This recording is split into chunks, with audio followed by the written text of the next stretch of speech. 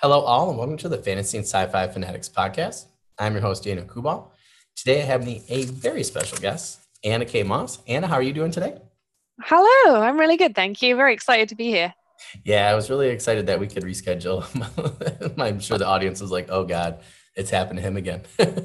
But as long as we're pumping out content and getting people, to buy your books, I guess we're all okay. But I really appreciate you being flexible and helping us out. Anytime where I have to reschedule somebody, I freak out. I'm like, because I want to there's a reason why we invite people on. So, I really want to get people on and, get their name and their product out. Like I had an interview yesterday and I said to the author, I was like, I don't know why, but I was like, every time that we reschedule, like that's like the worst day I've had in like a month. And she's like, oh no. So we were finally able to do it yesterday. I just felt so accomplished. I was like, we got it. I was like, Murphy's Law can't touch us now. So I'm really glad that we could get this going for you today and Oh, talk my about, pleasure. your debut novel, The Worthy. So I was looking at Goodreads and I was like, oh, this sounds really good the other day or a couple weeks ago when I saw it. I can't remember if I saw you on Facebook or where. I got to start writing down where I see people, but I was like, oh, that sounds really cool. Which is also why I love when people share things or, I get sponsored ads or something like that, because it doesn't just help me find books, it's helped me find authors recently to interview. So it was one of those, I was like, oh, that sounds really cool. So really, really Nice. glad that we could get you on and talk about your debut novel. So Cool. Well, I'm glad that you found me. It was probably either on Instagram or Twitter, I imagine. I I'm think it not on was, I Facebook. want to say Twitter, but everybody always says like, oh, you always say that. I'm like, well, usually it's true, but Twitter's my water cooler, as I say. But Anna, we'll go right there and start right in that first one, which is definitely a fan favorite. It's definitely one of my favorites. What has your writing journey been like up until this point? I was really, yeah, I'm really intrigued by this question because it's the first word that came to mind was isolated, Hmm. actually. So the last few days have I begun to receive feedback from my ARC readers, my advanced Hmm. review copies. Oh, interesting. So the Worthy is yet to debut. Yep. It's coming out on August the 15th. It might be out when by the time that this airs. Yeah, yeah, yeah. Um, but yeah, up until this point, before I'd actually had the feedback from my ARC readers, I the only people that had seen it had been a small selection of beta readers and a couple of members of my family. So this writing journey has felt very, very insular, very controlled, very inwards. Yeah, yeah. Um, and as a result, over the last few weeks, as I've been beginning to do marketing and sending out teaser excerpts and the ARC copies, it's suddenly been, oh wow, I'm really having to now be very kind of exposed and vulnerable. Yeah, It's yeah, no longer like an isolated yeah, yeah, yeah. experience. Oh, that's And that's interesting. quite frightening really Yeah, for first time authors, I think. yeah, yeah. Even I think you'd have to have extraordinary self-belief and maybe a big dollop of arrogance to go, yeah, this is going to be great. Because actually, until you do have that external validation, it's like, I mean, I think this is pretty good, but maybe I'm just totally deluded. Yeah, yeah. Um, but actually, yeah, as I say, until a few days ago, then started to get feedback from the ARC readers, and I've been absolutely blown away by it. I Oh, was awesome. in tears yesterday from some feedback that I got, and also this morning. That sort of hit of having some positive, really positive feedback was just astonishing. It made that the whole of the blood and sweat and tears of the last months or years really suddenly feel worth it. It was Yeah, very yeah. it was quite a thrill. And it's really what us indie authors rely on is those reviews and feedback from individuals who take the time Yeah, to support and buy our books. yeah, yeah. Oh, that's awesome.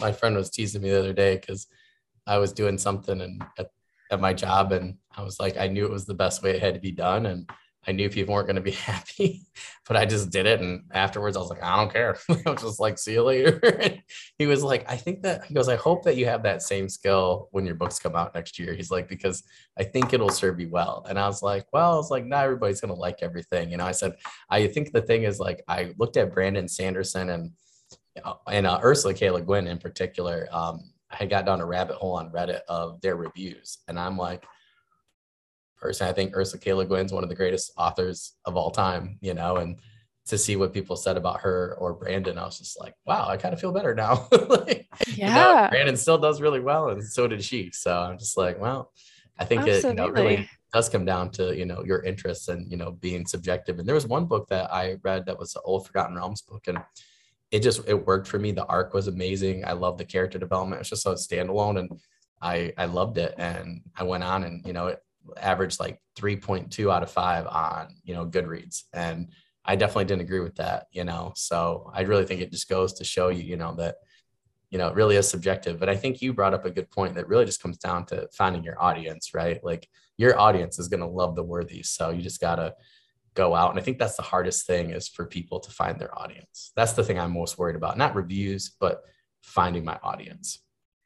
For sure. Yeah, it felt it one of the ARC readers is super into grimdark fantasy, and when giving feedback drew lots of references to some of my favorite authors, and that was what I thought, well, if this is the only review that I get from this one person, then it just felt amazing.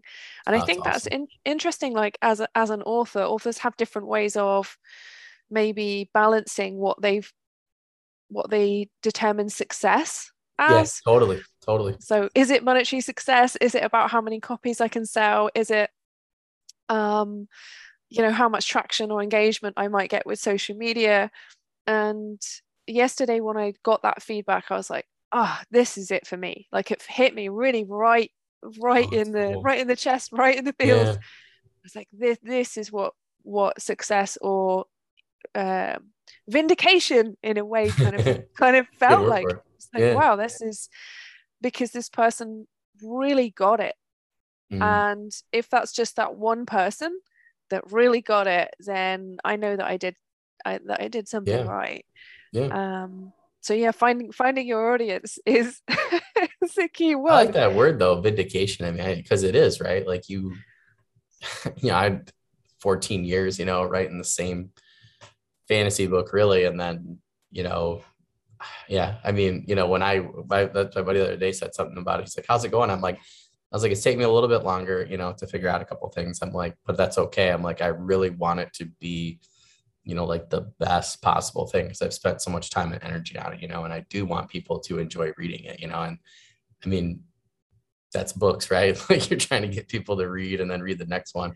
So it's like some people are just, you know, I think of it as, oh, it's just my head, and, you know, it's this story and things. And not that you shouldn't tell the story you want, you should definitely do that. But again, I think it comes to, you know, if people aren't liking it, I don't necessarily think that that's the problem. Is like the Alchemist, and I'm totally blanking on who it was written by, but it was out for like 10 years, like something like 10 years before Bill Clinton got to it. And then after that, he sold like 1.5 million copies within, you know, like 2 years, you know, and now it's one of the most successful books of all time. You know, it took 10 years, but, you know, and I think a lot of people forget that George R. R. Martin, you know, he was well known and a heavy hitter, you know, in terms of the industry, but he wasn't until Game of Thrones, you Mm. know, and he had been in the game for a long time. Adrian Tchaikovsky, same thing, you know, he was going to give up and then wrote Children of Time, you know, and now, you know, after 15 years. So I just think it's like, I think you made a great point though. It's, you know, vindication, and also how do you measure success, I think is a good one for people to think about. And I think also that maybe I need to tweet Bill Clinton about my book. You know what?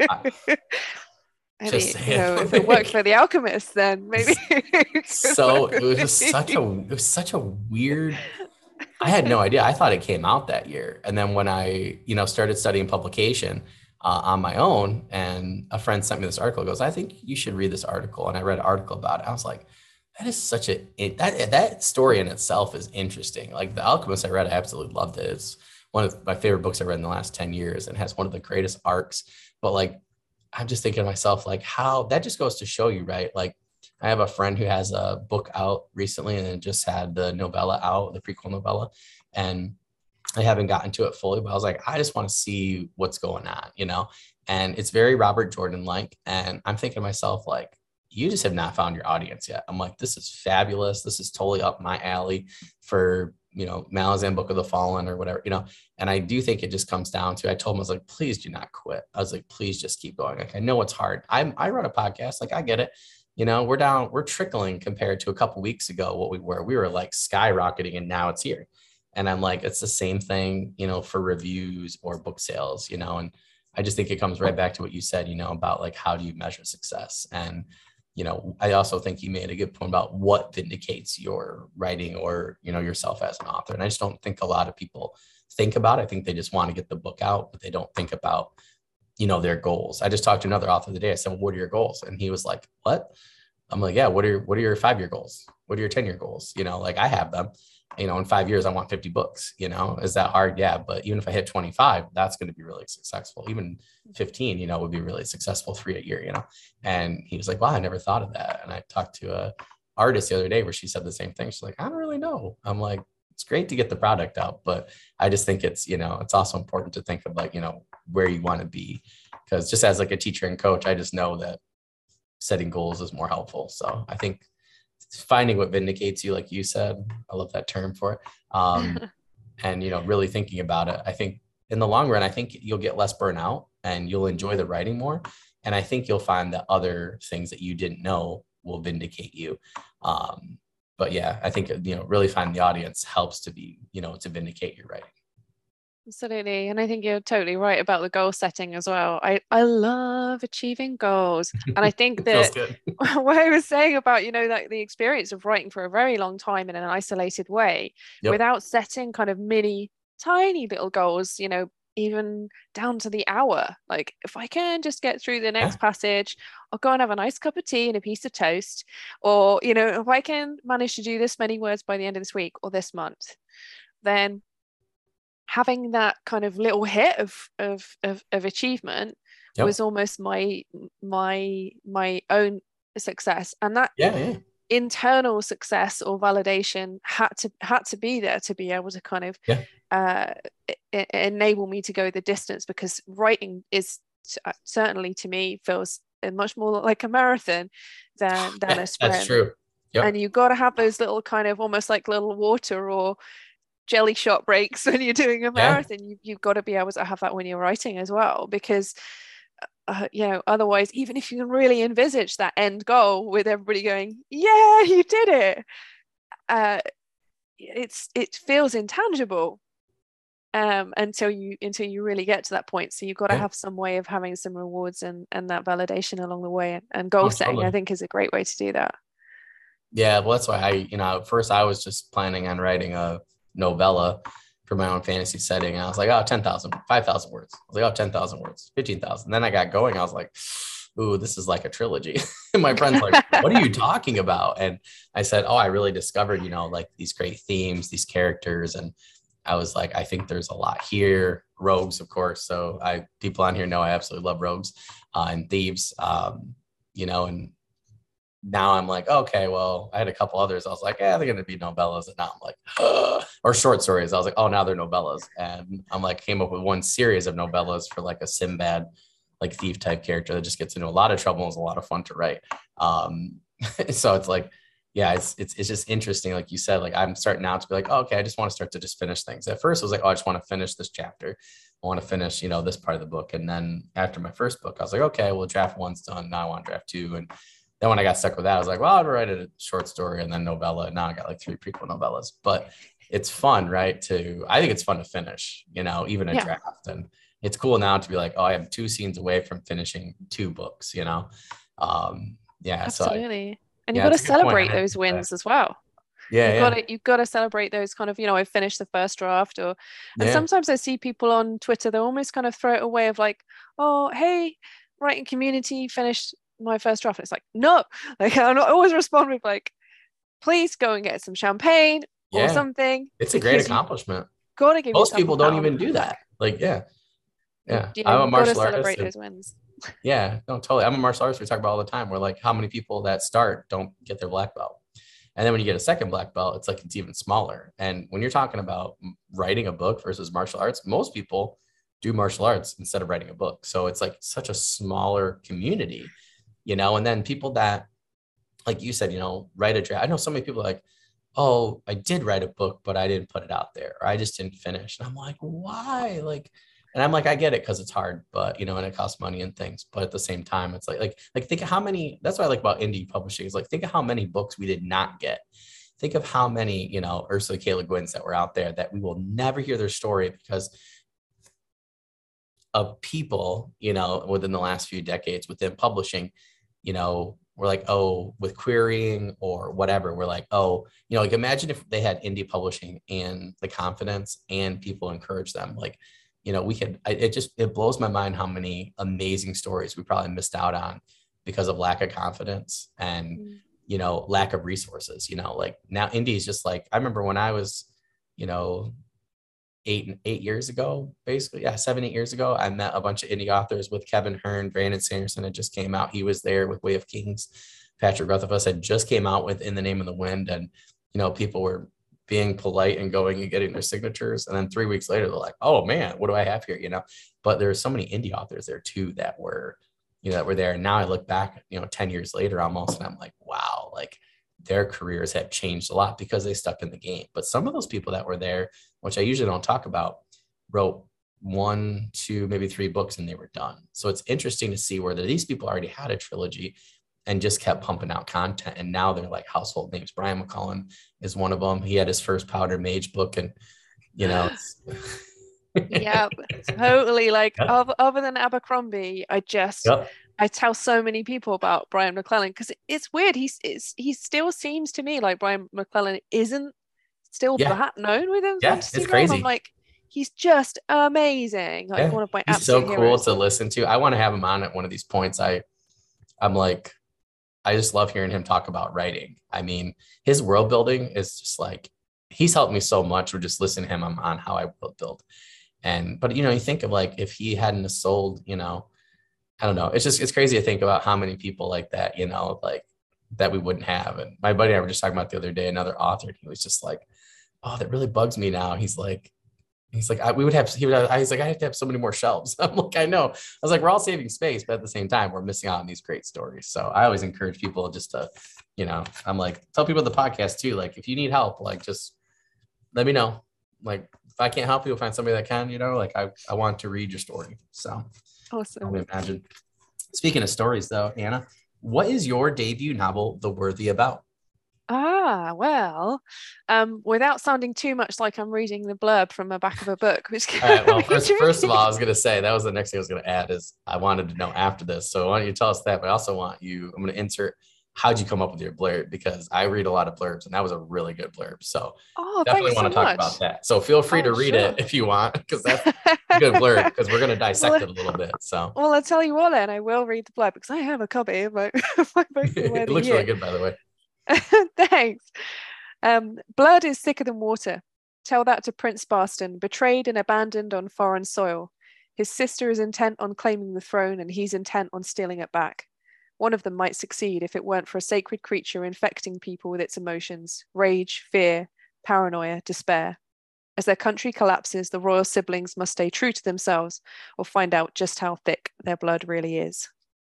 And in essence, really, without sounding without kind of moving away from the blurb, it's set in a kingdom, the kingdom of Krell. People in Krell are starving. The paranoid king has waged war for decades, and the country is really in a sorry state. And Princess Aelith and Barston, who I just mentioned in the blurb, they have to prove themselves worthy of this throne. And Barston decides to do that by pillaging a wealthy nearby nation. Mhm. However, he is betrayed by his mentor in the kind of, very initial opening chapters of the book and left for dead. Now, who he's betrayed by takes this sacred creature from this nation, not knowing what its particular powers are, and transports it home to the nation of Krell, Interesting. where Aelith is trying to prove herself worthy of the throne. However, as the creature's particular powers, it's not magical powers, it's literally just its own biological defense mechanism. Oh, cool. I was gonna ask you about that. That's awesome. Sure. So how it's how it defends itself. So as it becomes soothed or happy, then people around it feel calm and loving. Whilst it's frightened, angry, then those around it feel frightened and angry as well. And those feelings really begin to permeate through the city, the capital city of Krell, Craymore, and infect essentially this entire nation. Wow. So it has an enormous effect on the citizens. So meanwhile, whilst all that is going on, and Aelith is trying to hold the country together and prove that she's the right ruler, Barstan is trying to make his way back from the nation which he was pillaging and was betrayed in. So there's kind of an epic journey for him across seas and over land in order to get back to the capital to enact revenge. It's worth mentioning as well that Aelith has a pretty explosive secret. She has a secret lover, a woman. And in the nation of Krell, unfortunately, amongst their other prejudices, it is a pretty homophobic place to be. That's something that I wanted to bring into the story as a queer person.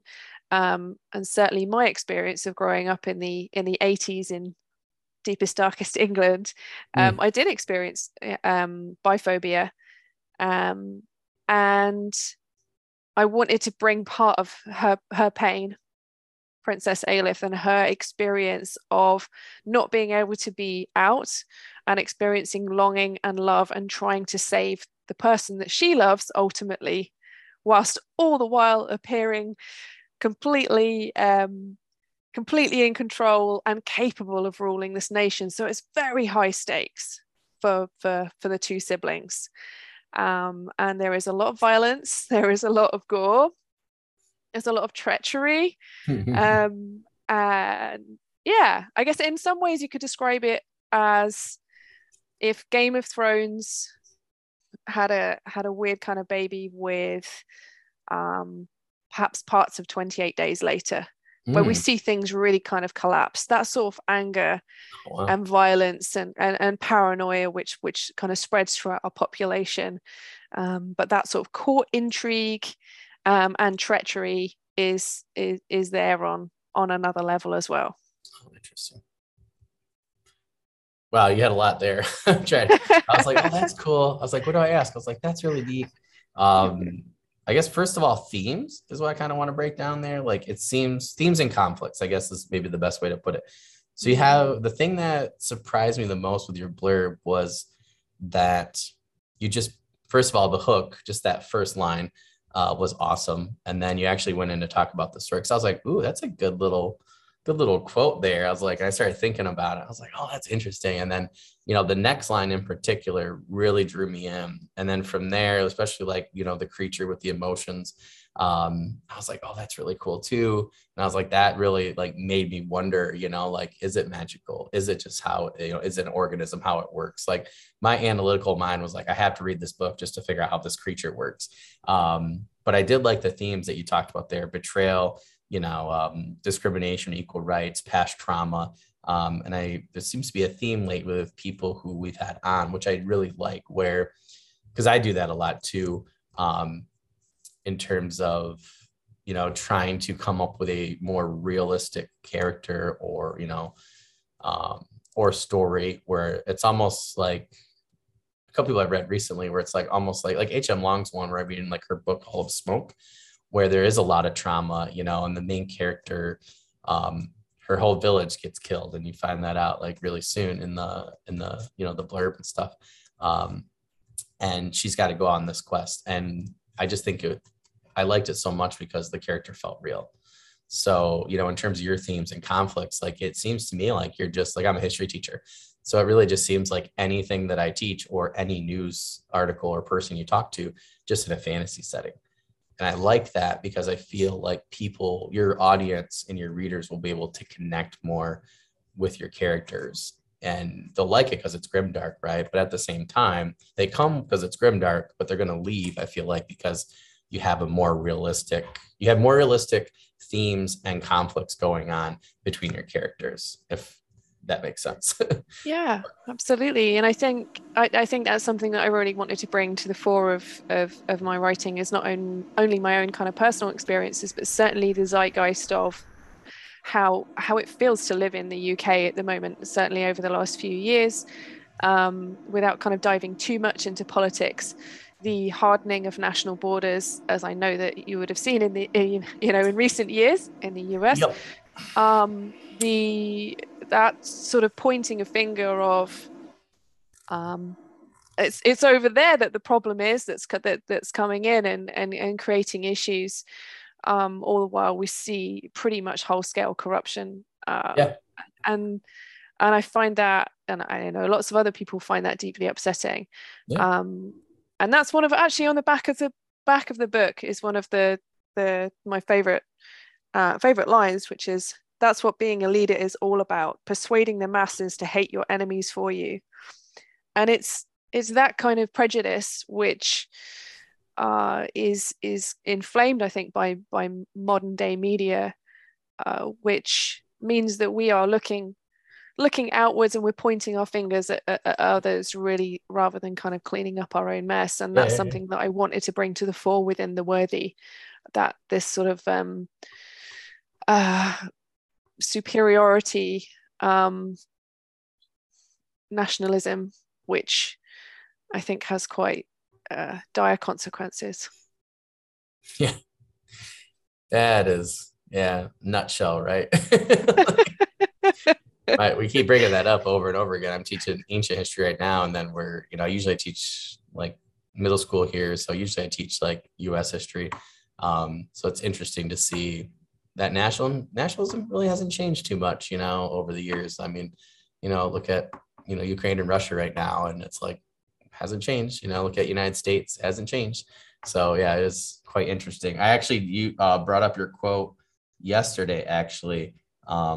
And used that quote, actually, because we were talking about the corruption of different governments in ancient kingdoms. So that came in really handy. I feel my other honored. class, That's we're getting nice. to that tomorrow. So my other class period will get to that tomorrow. So we were talking about, my co-teacher and I were talking about making that a poster, actually. So we're trying to make it an advertisement for you there. Love it. Got a lot of kids in my classes that love grimdark during the year and stuff. So I'm sure they'll get a kick out of that. But yeah, we were just like, man, that was really true. But I love that quote on the back. I think in terms of just pointing out to people for advertising, in advertising your book and your story, and then getting into the genre very easily, I just felt like your blurb and then that quote in particular, like, were very fascinating and Thank pulled you. me in instantly. So, I mean, the book, the cover looks absolutely great for the genre. But to me, it was really like the blurb and then that quote mixed with the cover it was like 1, 2, 3, 4 boxes. And I didn't even get to the fourth one. So I was just like, okay, cool. That's lovely to hear. I'm just pleased want to say, that I feel that that's working definitely for you. I feel like that's going to work really well for you. I look at a lot of books, a lot of blurbs, not only for myself, but people always ask me, and I think I'm horrible at writing blurbs, but I know, which ones I like. I'm just like, oh, I like it, and this is why.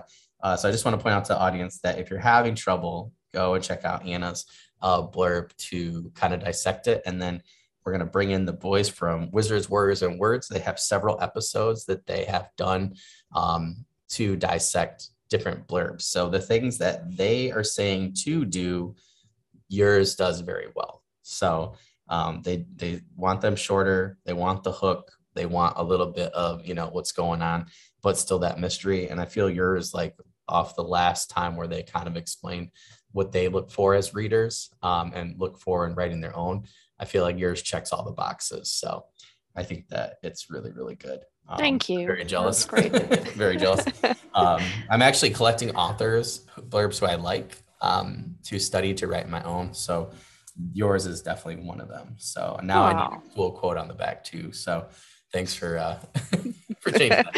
No worries. I mean, that's literally how I wrote mine, was that I looked at my favorite authors, so, you know, especially within the genre of dark fantasy and grimdark, and just tried to kind of break it down. What is it that they're actually doing here with the Yeah, yeah, yeah. with the structure? So, you know, learn from other authors who have done it before, and who have editors and marketing teams to be able to help them. That's the key, right? Yeah. Yeah. Yeah, that's no, it's totally true. Well, it's interesting that you just so because you brought that up, it's interesting to see people compare the audiences and the blurbs for traditional publishing versus indie publishing. So sometimes, you know, you'll see people copy them and then they don't work. So maybe somebody in indie tries to copy, you know, Brandon Sanderson's or somebody from Tor. And that's not always, I don't recommend that. You know, I think you should, like you said, like find the authors. I think if you're indie personally, I would, not that you can't learn something from both, but I've just seen people who are like, oh, this isn't working. I'm like, well, the indie crowd is a bit different than, you know, particularly grimdark fantasy is different. You know, like Joe Abercrombie's over here doing one thing, but he's Joe Abercrombie.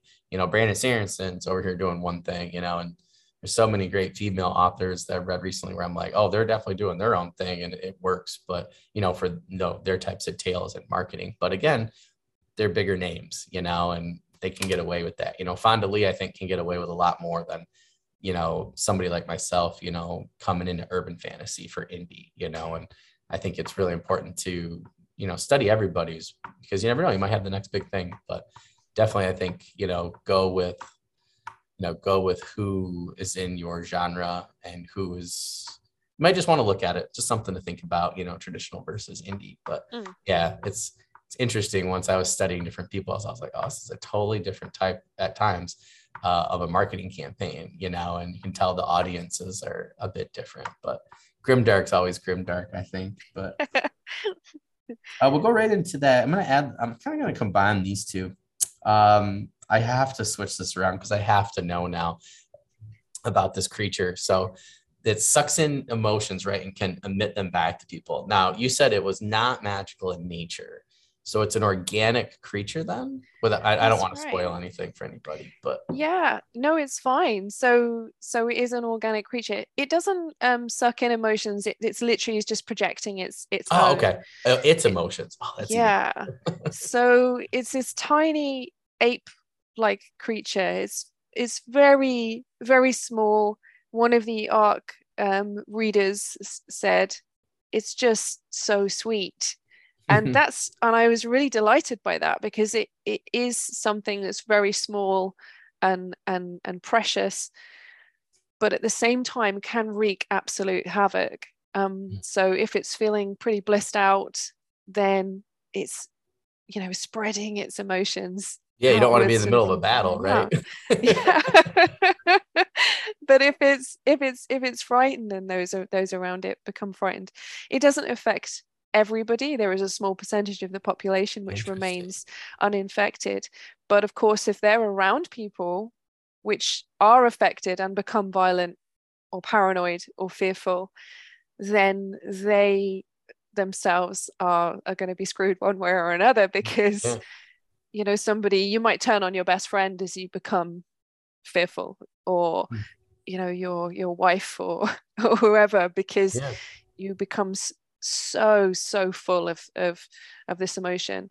And there's one character in particular who's very, very closed down with his feelings, and there's kind of a with a lot of medievalism within fantasy, an element of that sort of toxic masculinity of, you know, a man's man, and we've got to swing our swords and we don't talk about our feelings. And this one character is really, really, really very much suppressing his feelings, even though he's affected by the creature. He has kind of some mastery over what he's going through, but ultimately, well, we'll see what happens. I'm not going to give more away about that particular character. But yeah, as I say, it is biological. It's a strange little beast that's been found and cared for many years by the nation of Jin Tin, which is this nation which is pillaged at the beginning of the book, and then transported across the seas. And who knows? Hopefully, one day it will get back. We'll see. Oh, that's interesting. Now, in terms of, that's why I flipped this. So, in terms of world building, did you have that idea first, or were you building your world and then that kind of came in later? I was just curious about like that type of process. It came in the very early stages of setting out the plot, actually. So I had the idea, oh gosh, must be about 10 or 12 years ago for the Oh, wow. for the main character and what he was going through. And I wanted to write very much a morally grey character, somebody who in a way is a bit of a Joffrey, from Game of Thrones. So Yeah. he's pretty unpleasant. There's some definite arrogance. He's not psychopathic at all in the way in which Joffrey is. He's mainly pretty naive. And I wanted to write somebody who was difficult in that way, was kind of a difficult character to, in some ways, to get behind, somebody who was very much morally grey and wasn't, a Conan type, definite good guy hero, but instead somebody who was really difficult. And of course, he does go on his own development arc throughout the story. So it was originally, an idea about him, and I thought for a long time about this particular character, and that he was probably going to try and prove himself, and that would probably involve pillaging a nation. And then actually, when I sat down and really started plotting things out, I was like, what is it that could be brought back from that particular place, this beautiful place that he goes to, which could destroy his own? And of course, it's a pretty famous, pretty well used trope within fantasy, is that powerful artifact. But I like how you went with a creature. It's just so much better, because I'm just thinking of like all the implications, like you were saying earlier, like when it's scared, versus like just an item that corrupts. Like that's just one. I guess it's because you came up with an idea that's multifaceted. And I'm thinking of the world building implications. Like, is it the only one? Are there more of them? Were there more of them? Why aren't there more of them now? Like the world building just like goes on and on and on. And it's just like, it's so much more interesting to me than just, you can even imagine magic sword. Like yours is non-magical. Like there are magical creatures that do that, and yours is non-magical. Like that to me, just like it just adds a whole bunch of faceted layers. And I feel like you could just go on and on with, interesting conflicts that, you've come up with because of that idea. Thank you. Yeah, I think I feel quite lucky that I came across that particular idea because of the way in which it could affect people or not affect people. And then so it starts to bring in lots of different dynamics on a very local sort of personal scale, but then becomes pretty much sort of whole scale destruction. And how somebody who's actually trying to sort everything out, and Princess Aelith, and right the wrongs of what's going on in the nation, all the while really trying to sort things out within this city which is completely collapsing. So it goes from that conflict of personal into a much sort of wider scale. Like the sociological. It's crazy. And so and isn't just say one person wielding it like a magic sword. I mean, I love a good magic sword story. Who doesn't? but it's it's normally about that one person who has control of that one particular magical object, and then what they can do with it. And I wanted it to be something which affected one of the characters is a tiny little girl who lives in the slums of the city. So we see things from her perspective as well as the city begins to fall apart. So I wanted something which was going to affect a lot of people in different ways. And the creature was born. Yeah, that's cool. I just want to point out to the audience that like sometimes, like let's say that I don't know if this happened, but let's just pretend, right, that you had an item. and then you went through with your draft one and draft two, and you're like, okay, it's a great story, got great characters, but I need to change something, like something doesn't fit. Like that's not a, it's crazy to think, right? That that's not a big leap. You know what I mean? Like in terms of, oh, it's going to be a creature. Well, magical or non-magical. Like it seems like point A to point B is not that big of a leap, but it really is. It's not a big difference, to do, but it is in terms of the thinking. And then the repercussions of it is huge. I mean, you go from, what could be a mediocre fantasy story, from what most people's perspective, to all of a sudden you have this great, unique idea. And I just think it's important to point out, because you could just be like doing the dishes, right? And you could have been, oh, it's an item or a sword or whatever, or a ring. And then all of a sudden, bam, oh, it's a creature. Well, is it magical or non-magical? And then you're still, then you go and whatever, you're like about to go to Target or something. I don't know. And then all of a sudden go to the store and all of a sudden, bam, you're there. And then all of a sudden you have this amazing story and idea. It's like, I just think it's not that far of a reach, to think that you have something great, but maybe you just need to tweak one small thing to all of a sudden, I don't know. You know what I mean? It's just, it's not, It doesn't seem Absolutely. like it's a big deal. It is a big deal, but it doesn't seem like it is at the time. But then it changes your entire story. And then that changes your entire world. And then, now it's going to change your entire, next set of books or whatever that are based in this world. I mean, that's really cool.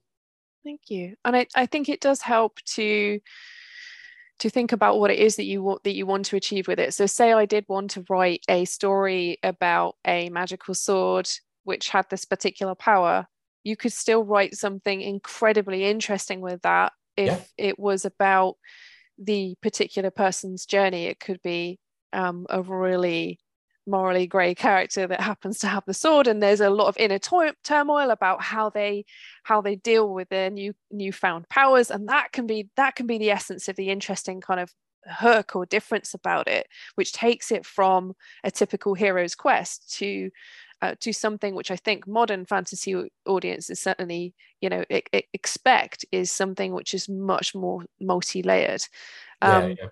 and that's really what got me to the place of writing about this creature, because I knew that I wanted to do something which had a sociological impact as well as a personal impact, and the way to do that wasn't with an artifact, it was with something which had far more kind of reaching powers. So sometimes it helps, I think, as a writer to think, what is it that I want to achieve with Yeah. this, Yeah. and then finding the thing that kind of gives you the almost the idea, that transportation to Yeah. get you to that place. Yeah. Well, I have like a city from where my thieves are. And I was like, well, I had stuff that wasn't working. I was like, I want like I'm like, well, I needed to show the differences between the social classes. And I wanted it to be based on the structure of the city. And I wanted to show the desperation. You're kind because my friend was like, I was talking to him and he was reading some of it. He's like, why on earth do these two kids care about joining the Thieves Guild? So I'm like, well, something isn't working there. So I was like, I'm going to change how the city is layered. So I have this outer part called the gutters, where literally if you're the poorest of the poor, you're out there. And it's awful. Like you'll walk by, people are murdered, whatever, there's dead bodies all the time, and there are particular places where, you just don't want to be unless you're protected. And that's like the main one. And then as you go in, it gets richer and richer, where, you might have 100 people living in like a tenement, on the next layer in, where then in the middle, these people have like square miles, like the rich, these estates. And I wanted to show that, that there's a reason why, they're so desperate. And for some reason, one day I was like, well, how do I do that? And I was like, well, they're from the gutters. I got it from this one game. I liked it. And I was like, well, but they have to be gutters. So I literally have it where everybody else's trash like goes out to those areas. And then it's also dangerous because certain, creatures come out and, are carrion or whatever, and they're trying to pick through it. And it's like, it's the only way a lot of people make their living. And I was like, it was one little thing though. And all of a sudden I was like, oh, this city is so much cooler.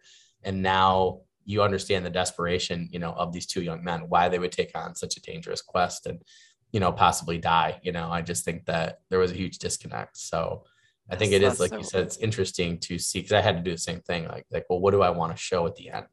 Like where does the absolutely. theme, really match here? So I think Yeah.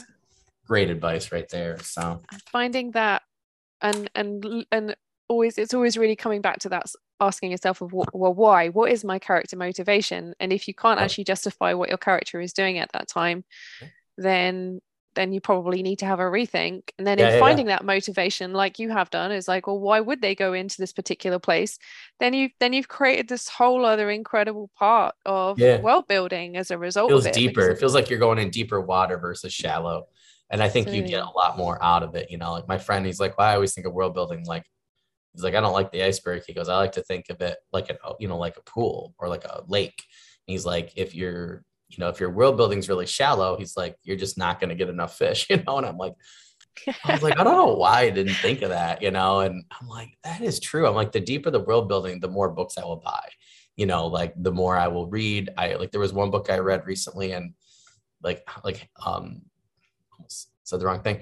H.M. Long's like Hall of Smoke. Like I'm gonna want to listen to that on Audible. I like to read books first and then listen to them on Audible. And I'm like, I need to listen to this book on Audible because I always get more out of it the second time because the world building was so deep. And I'm like, I know I missed things before and I liked seeing how it was put together and kind of dissecting it. But yeah, it's interesting when you really look at it. But yeah, I was thinking like it felt deep to me, you know, like right off the bat, you know, and I felt like this is a world I, you know, could read 10 books in and immerse myself. And I don't really even care how much I have to pay for them, to be quite honest. So, Love it. which actually leads me to my next question. So what are your plans for After the Worthy? Like, is this going to be a trilogy, duology? Like, you know, how many books do you plan for this world or maybe this like particular set? So certainly a duology. I think, to be honest, what the plans that I have for the characters, and the world of the old lands, and the nations therein, I feel like another book is necessary. But at the moment, I don't have plans for a third, but there will be a second. And in the meantime, until the release of that, I'm going to be releasing short stories. Oh, cool. I'm also doing some interviews with indie authors, myself, which will be Oh, awesome. on my site. Oh, that's Um, awesome. it's been really wonderful, actually. I'm mainly active on Instagram rather than Twitter, and the Bookstagram community is just so nice. I was quite fearful of being more active on social media. Oh, yeah. I'm thinking, oh God, what if I just get trolled all the time, or what? Oh, yeah, What if yeah. people are mean or anything? But Bookstagram, oh my goodness, it's just so lovely. Everybody's just so supportive. I've never had a negative interaction with anybody. People are so kind, and I've met some really, really talented Oh, yeah. authors. Um, so yeah, I can recommend it to anybody who isn't a big part of the Bookstagram community to dive in, because everyone's just so nice. So yeah, and through that have met some other indie authors, which I'm interviewing, along with some people who are actually outside of writing, Oh, cool. some gamers, Oh, cool. and so people who kind of are bringing a slightly different perspective to narrative, Yeah, yeah, or yeah. narrative form. That's like Um, I just had so many people ask about the author side. I'm like, I've been trying to get comic book artists. I was trying to get some blacksmiths. That's why like my friend, he's like, your podcast doesn't really name your show very well. I said, yes, it does. I said, we just been doing, I said, this is just what I'm doing right now. You know, I said, I want to get cosplayers and, you know, different people, particularly for YouTube, you know, to do different stuff. So yeah, I feel nice. that anything that helps people write, because I think there's, you know, like blacksmithing, like most people probably have never been to a blacksmith, you know, and I thought it'd be cool to, you know, see their processes and things. And I'm addicted to blacksmithing. Like I think it's so cool. I want to do it sometime. But yeah, that's Awesome. awesome. I'll definitely have to check that out. You have to send me, you know, those when you get them because I'll check them out and we'll share them as well. That's really cool. I like Brilliant. interviewing people. I think it's fun to, you know, see people's different different perspectives. It's interesting when you can look at the same thing like writing like millions and millions of different ways. So, or like, you know, one thing, but yeah, it gets interesting.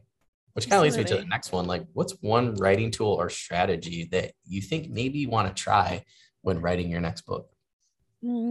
Yeah, that's a really interesting question. Or it could be is So there a trope that you really like that you're trying to bring into, book two, whatever, that you thought, oh, that might be kind of fun and fit. Like, so I consider that a strategy, like using a particular trope. But Yeah.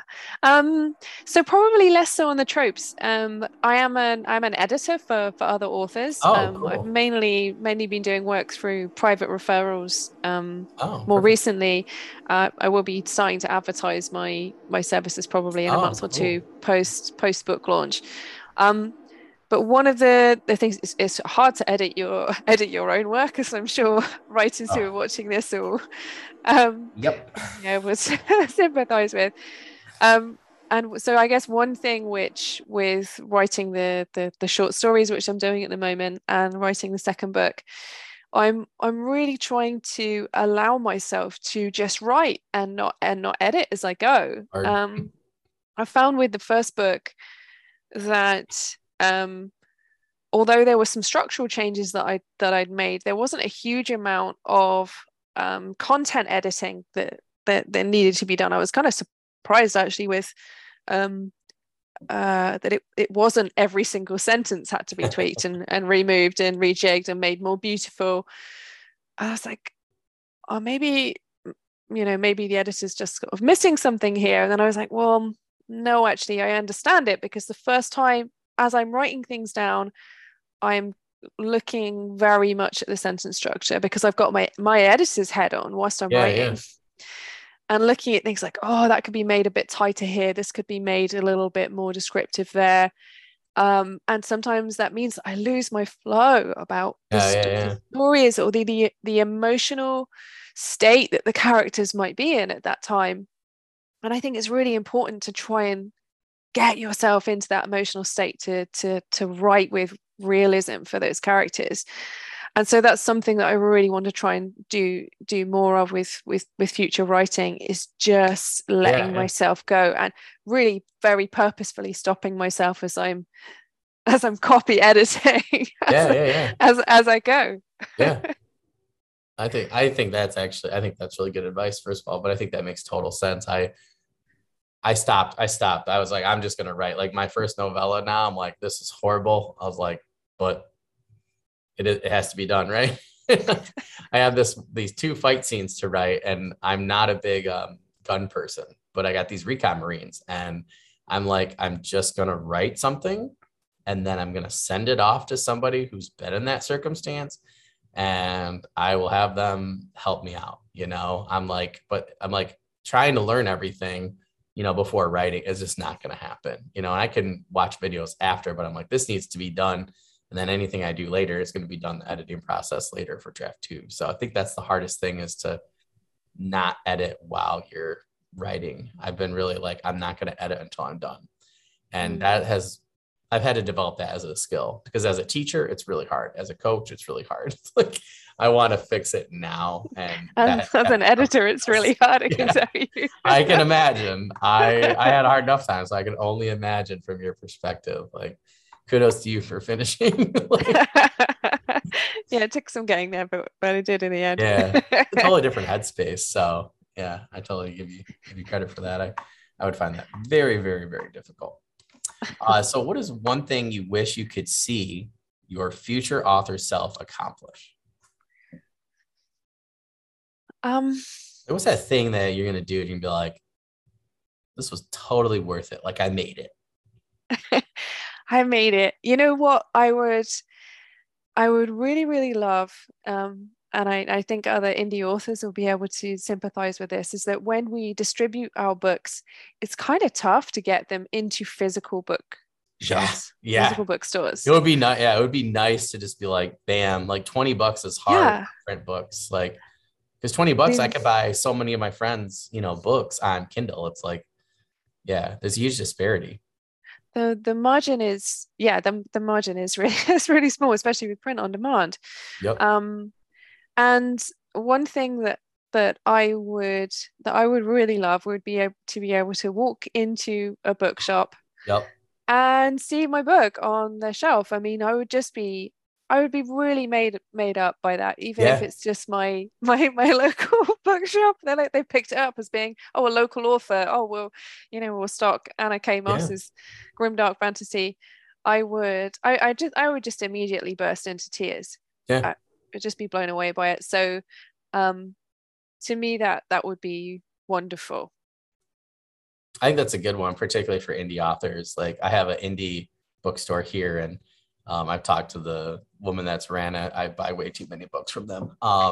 Like if I'm buying, like my friend, like I'm buying, I don't go to Barnes and Noble to buy books for people, mostly myself either. Like I'll go there and I'll look around somewhere else. Amazon, she can order just about anything for me on Amazon. So if I am going to do a paperback like Will White's, she has a really good deal on. So I'll buy all the Will Whites because I can support Will and I get my physical book when I can. And I also support her at the same time. But she was like, yeah, as soon as your books come out, like, let me know. She's like, I'll, keep 5 here all the time. So I was teasing her. I was like, I'm going to write so many books that you're going to need my own section. Like, I'm going to need my own shelf, Laura, like right there.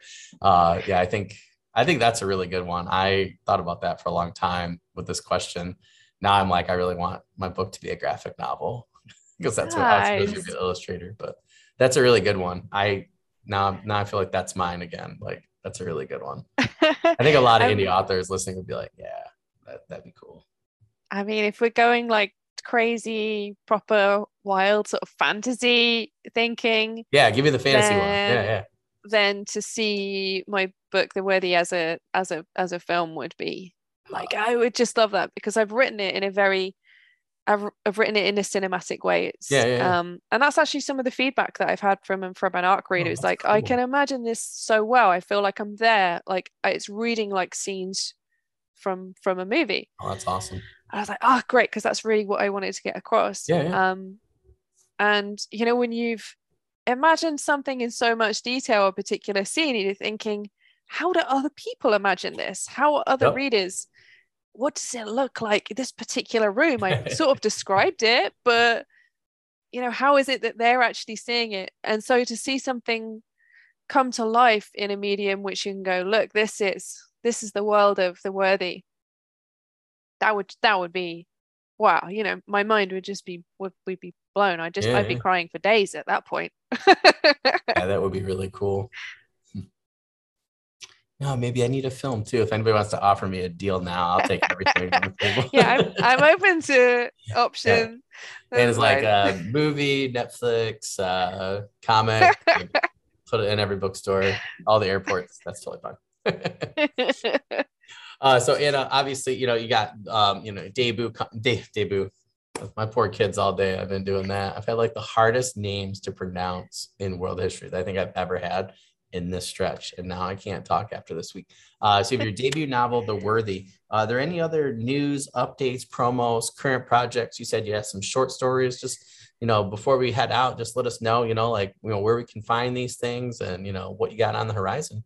Sure. So yeah, in terms of the short stories and interviews with authors, and also some blog posts around writing, then to check out my website, which is annakmoss.co.uk. But also in the near future, I will start advertising my editorial services, and that will be on my website as well. As I say, it's all been through private referrals until only recently, so that's pretty new and exciting. But I figured I need to get the book launch in August the 15th out of the way first before kind of trying to do anything else, because boy, there is a lot of work involved in a book launch. That's for sure. I'm like setting mine up like now. Like I have stuff planned where we're gonna get a hold of people in November for literally like June. So I definitely understand that. The books I was talking about, they also said they're like, yeah, we need to be like booked 6 months out. I was like, wow. I was like, that's fine, but that's how I do things. But I was like, wow, that's crazy. So yeah, I can totally understand that. So obviously, we'll just remind the audience that, they can find your website right in the description, anywhere where this podcast, audio or video, is found. You can always find authors like Anna on my website. We will be having the author's profile page up there by now. So make sure you go ahead and take a look at that page. Check out Anna's description, check out her book cover. It'll be right there for you guys. Make sure you're also, reviewing any books that you're reading. I think particularly for indie, really anybody nowadays, just with how publishing is, that's how people are selling books. But particularly if you like indie authors such as Anna, make sure you're reviewing that so that somebody else can get into the algorithm and find her book as well. Yeah, Anna, thank you so much for coming on today. It was a real pleasure. I really enjoyed, like I said, your blurb. So I was really anxious to ask you some questions about it. It got me thinking a lot about a lot of different things, which is good. It's one reason, one of the main reasons I do the podcast is to get my writer brain working. So, but yeah, if you need anything else, just let me know. Like I said, tag me in anything. If you want to get back on sooner, talk about editorial services or anything like that, we can do another one. And I've been trying to get editors on for a while. Oh, cool. So we're trying to expand on things, not just authors, because I set it up originally to be like that. But yeah, if there's anything else I can do to help you or, your debut out, just let me know and, we'll help you as best we can. Thank you. That's so kind. And I've really enjoyed today. It's been really fun to do nerdy book chat. This is like this is what I live for. It's been Yeah. yeah, I've really enjoyed myself. So thank you so much. Excellent. Yeah, not a problem. Anytime, anytime. Well, Anna, I hope you have a great rest of the day and I'll be sending you an email shortly. And like I said, hopefully in the near future, we can get you on again. Awesome. Thanks so much, Daniel. Not a problem. Have a good rest of the day. Cheers. Bye.